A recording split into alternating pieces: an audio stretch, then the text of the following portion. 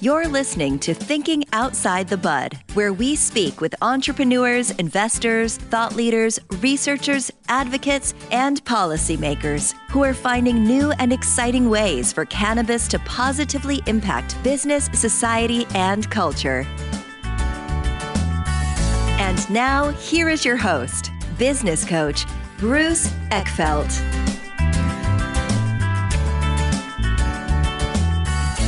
Are you a CEO looking to scale your company faster and easier? Check out Thrive Roundtable. Thrive combines a moderated peer group mastermind, expert one-on-one coaching, access to proven growth tools, and a 24/7 support community. Created by Inc. award-winning CEO and certified scaling up business coach Bruce Eckfeldt, Thrive will help you grow your business more quickly and with less drama. For details on the program, visit eckfeldt.com/thrive. That's ECKFELDT.com/thrive. Welcome, everyone. This is Thinking Outside the Bud. I'm Bruce Eckfeldt. I'm your host. Our guest today is Kyle Moffitt. He is Chief Executive Officer at STEM Cultivation. We're going to talk to him about the world of cannabis, about cultivation, technology. They've done some really interesting things. Kyle is an MIT grad and has taken a very MIT engineer approach to this. And I love his thinking. I love the solution. And I'm really fascinated on kind of where they are, given the state of the cannabis industry and what's been going on and what hasn't been going on in cannabis, and really the moves they're making and how they're kind of seeing where they are as a business and the things they need to do and some interesting kind of other things that they're focused on. So excited for this conversation to kind of learn where they're going and the things they're learning. So with all that, Kyle, welcome to the program. Thanks, Bruce. It's great to be here again. Yeah, welcome back. So for those that don't remember, give us a little bit of background, how you got into cannabis, this whole kind of approach, like what was the story? And then we can kind of dig into what you're doing today. Yeah, sure. So I started the company, STEM Cultivation. I started it in 2017, and the original purpose was to create a solution for commercial cannabis that would ultimately bring down the cost of production, right? So I saw the market, if you strip away the emotion of the plant, you just look at it from a kind of a straight commodities market, you could see that over time, it would be a race to the bottom. I know people don't want to talk about that, but that's just the reality of the situation, right? Is that when you're producing at a commercial scale, certainly something of the value that cannabis has, the winners are going to be the ones that produce the highest quality at the lowest cost. And so seeing that, as, predicting that would be the case, that's what we started the company to do. And so the technology was developed and has evolved specifically to create high quality at a low cost at really any scale. So we started that in 2017 and, went out into to the market, had some success with some commercial grows, proved out the technology that we were doing and the way we were doing it had merit, and kind of, and then COVID hit. It's a pretty common refrain at this point.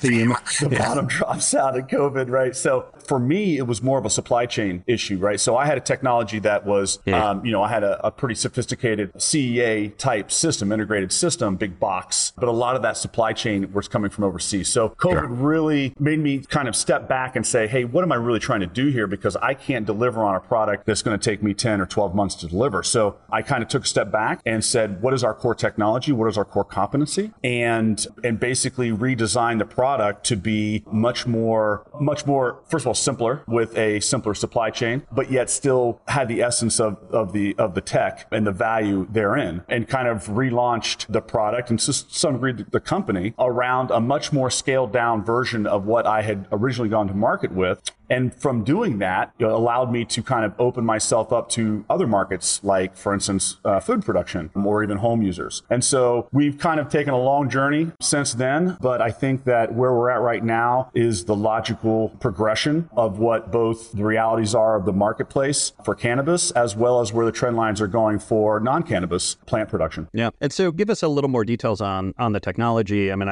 there have been kind of many plays on cultivation systems and, whether it's kind of racks and lights and drainage and nutrients and everything. Like, how did you approach this? Give us a little insight on kind of what your angle was and what you came to market with originally. Sure. So I'm not a grower. I feel like I am now.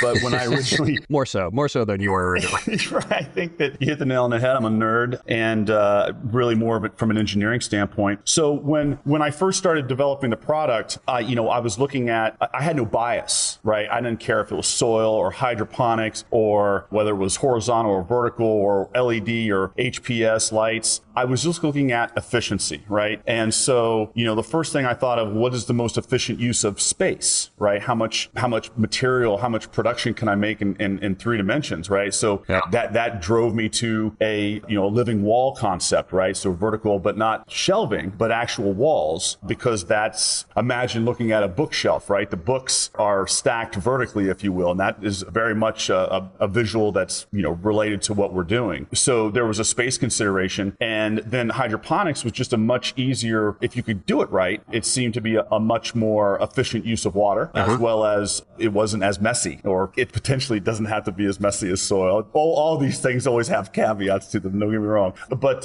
hydroponics just seemed like a much more efficient use of water as well as nutrients. And then finally, what those two considerations drove me to was the final aspect of it, which was really the energy. And so energy is always going to be the big impediment when you're growing indoors, irrespective of what you're growing. And so what we found is that using our configuration, and there's no magic sauce to it. It's just you're making equipment and you're putting plants in a situation that hopefully will optimize their production. But what we found is that in our product, we could really take advantage of the inverse square law. I can't get more geeky than that. But just gonna say, you're gonna explain this one. Here's the deal, right? They're very specific, the very well understood thing around light intensity, and it's a function of distance. So the closer you are to a light, the more intense it gets. The further away you get, the less intense. So what I realized was that, you can put a light super close to a canopy and dim it, and you will still get the optimal PPFD or whatever your measurements are for photosynthesis at a much lower energy, like exponentially lower energy. And so we really started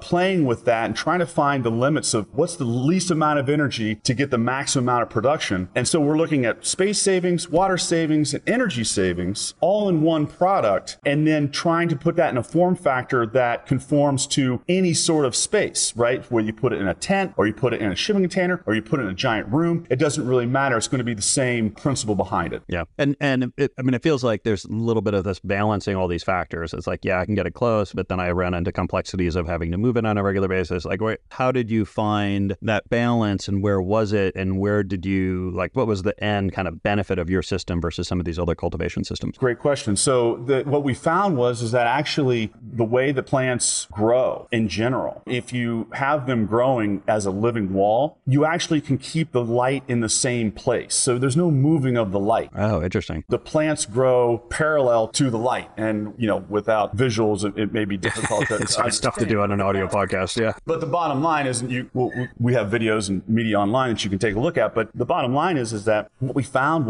is that if you don't touch the plants, if you just let plants do their thing, they've had 500 million years to figure this out. So if you just kind of let plants do their thing and give them the right environment, they will do amazing things. For instance, they will self-support. There's no trellising necessary. There's no stakes necessary. They'll grow in that way. And so what we found is that you can actually put a light without moving it, which means that you can have it dim the whole life cycle of the plant. And again, it's one of those things where anybody can do this. This isn't proprietary. This is just something that anyone can take advantage of. And I think it really does move the needle on how much resource it actually takes to grow. Yeah. And so, going to market with this, what did you discover? I mean, obviously the cannabis market has developed in different ways over the last couple of years. What was your experience in actually going to market? What did you learn, and what did you have to adjust? Well, cannabis isn't interesting for myriad reasons, but one of them is that it's very grower centric. It's really built around the grower and the comfort level of the grower and the expertise of the grower. And there's a lot of science behind it, but there's a lot of artistry, right? That's just built on experience that these growers have. And so oftentimes what I found is that comfort level was really paramount to a grower. And if they're not comfortable with the method you're using, then it's very hard for them to take a chance. And I don't blame them, right? Because it's their job to produce, right? Yeah. So they're going to produce the way they know how to, the best way they can. They don't have a whole lot of time to take a chance on something that looks different or may be different in a lot of aspects. So, it was one of those things where, all we could do was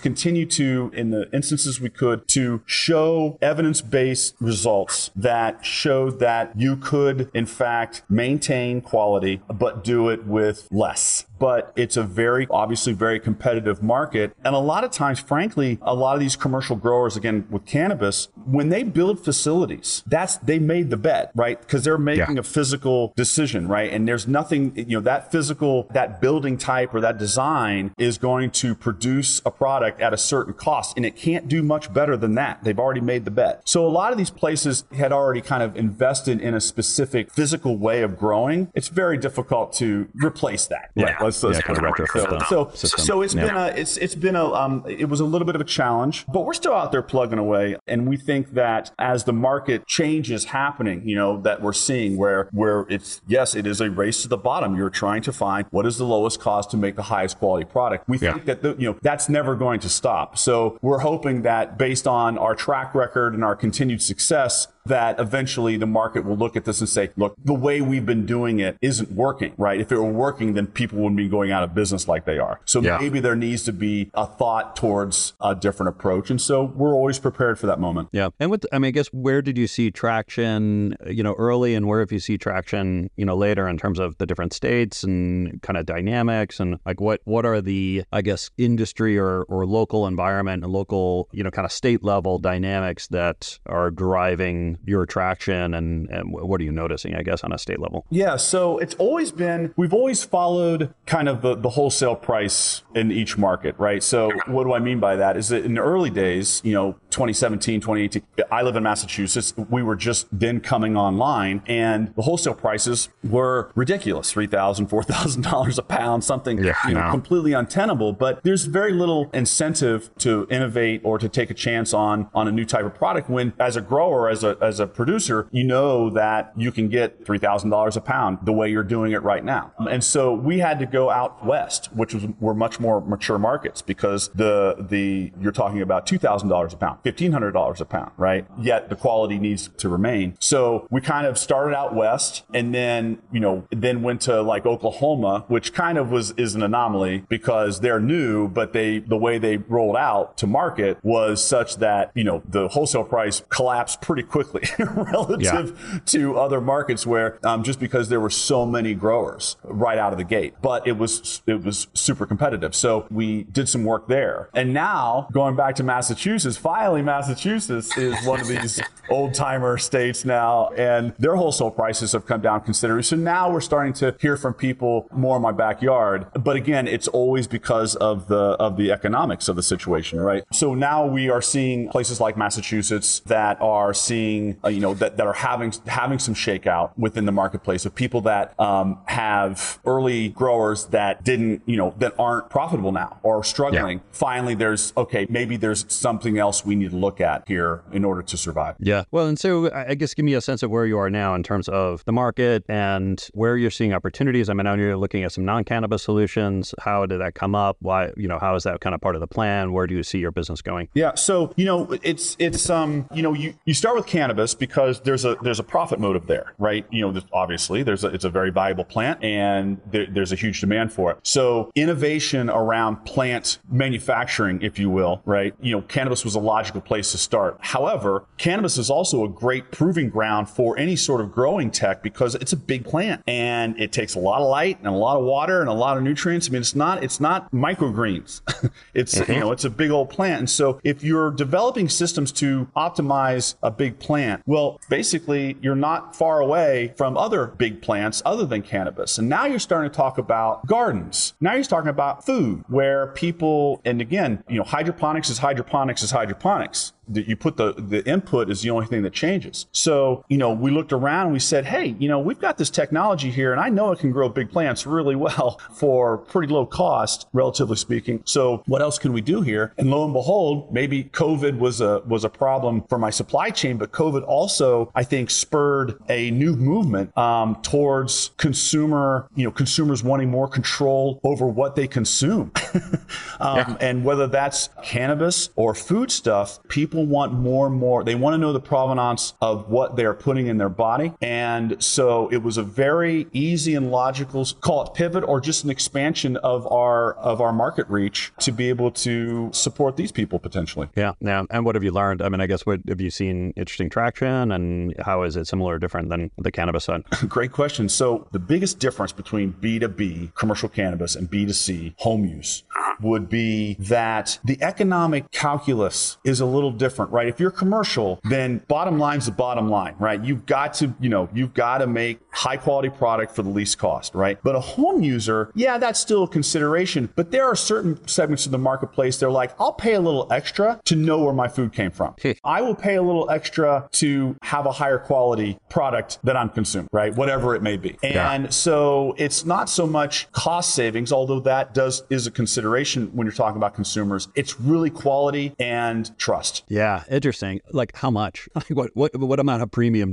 are you feeling like there is an opportunity there on the market? Well, I think that, it still has to be a reasonable payback. You still have to be, it's basically when I'm looking at it and saying, if I'm looking at food, for instance, am I competing against a grocery store? Probably not. Am I competing against farmers markets? Maybe, right? Yeah. Because that's a much more equal, apples to apples type comparison, if you will. Yeah. And then also just that freedom, this idea of self-sufficiency, and, depending on who you're talking to, some people will pay more than you would think for that peace of mind. And so we have to be careful about pricing out a big segment of the marketplace, because, there's a food security issue too. And that's a different economics. That's more of if you're talking about food security, you're talking about people that probably don't have the means to have fresh food all the time. Yeah. And so you have to that's a much more kind of commercial type economic consideration, right? It still has to be very low cost. But then there's segments of the market that are a little more on the premium side, a little higher end, where they're like, no, I need a technology that will allow me to feel better about what I'm putting in myself. Yeah,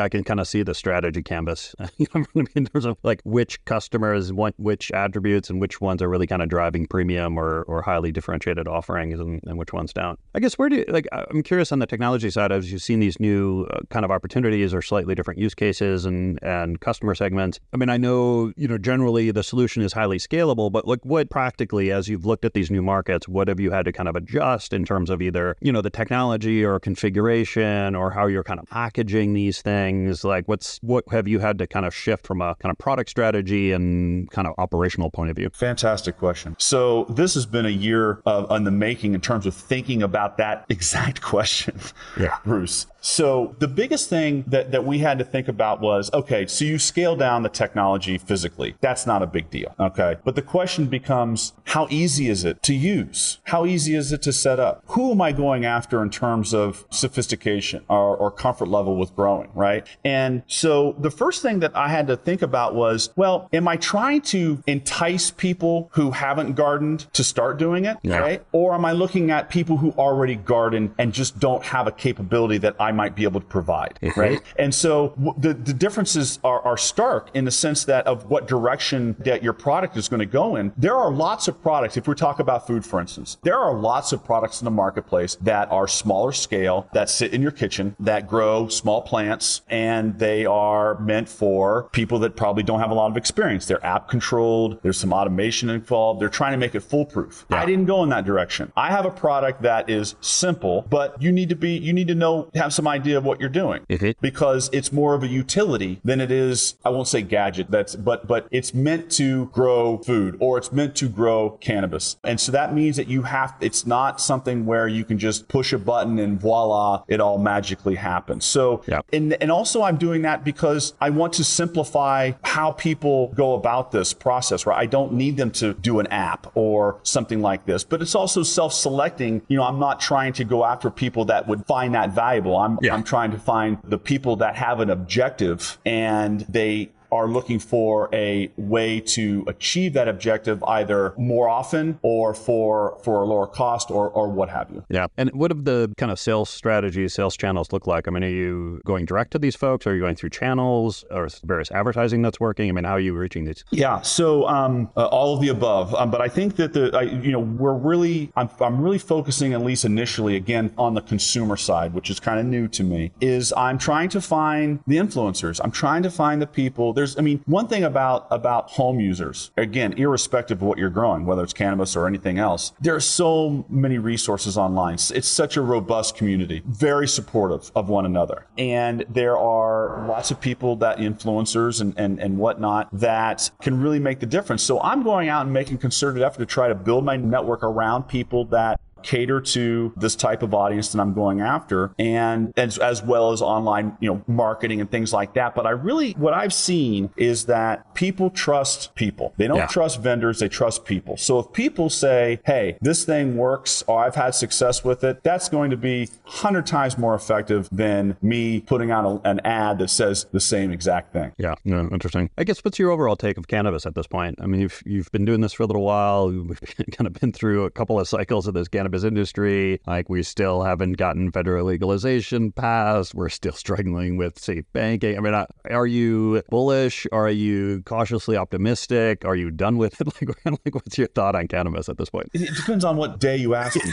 Exactly. So, I tell you, I look at the reality. And what's the reality? The reality is that pretty much every market that has been online for more than 2 or 3 years is really struggling, meaning that the supply demand, curve has not been figured out, or people are not. Basically, there is a phase one. We're kind of getting out of the phase one era. The phase one era being, here's a bunch of money. There's no way you can lose. Yeah. Just get it out there. And then, of course, the reality sinks in later on. It's like, so, I look at it and say, if people were doing it the right way, we wouldn't see this kind of market collapse in so many different states, right? And in Canada even, right? Mm-hmm. Demand's never going away. That's never going to be the problem. Mm-hmm. It's always going to be supply, in my opinion. And so, I think that if and until the market dynamics require the suppliers or the entire supply chain to reimagine what it is that they're trying to do that actually is economically viable, we're going to continue to see a lot of just bad news. Not from a consumer standpoint. They can't give it away. This is a buyer's market.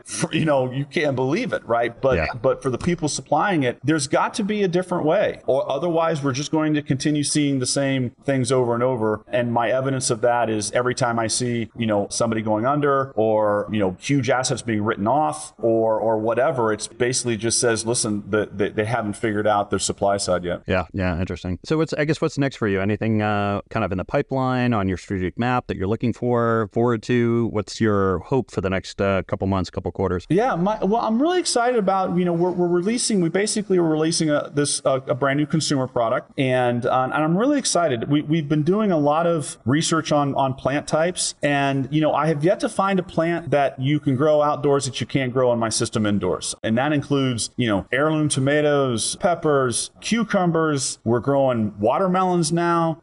We're doing just because, why not? Yeah. Right? And so I'm really excited with the idea. And the more I talk to people and going out there in the marketplace and asking consumers, like, do you garden? If you garden, what do you do during the off season? Right? Oh, nothing. Yeah. Okay. Well, I think I have something for you.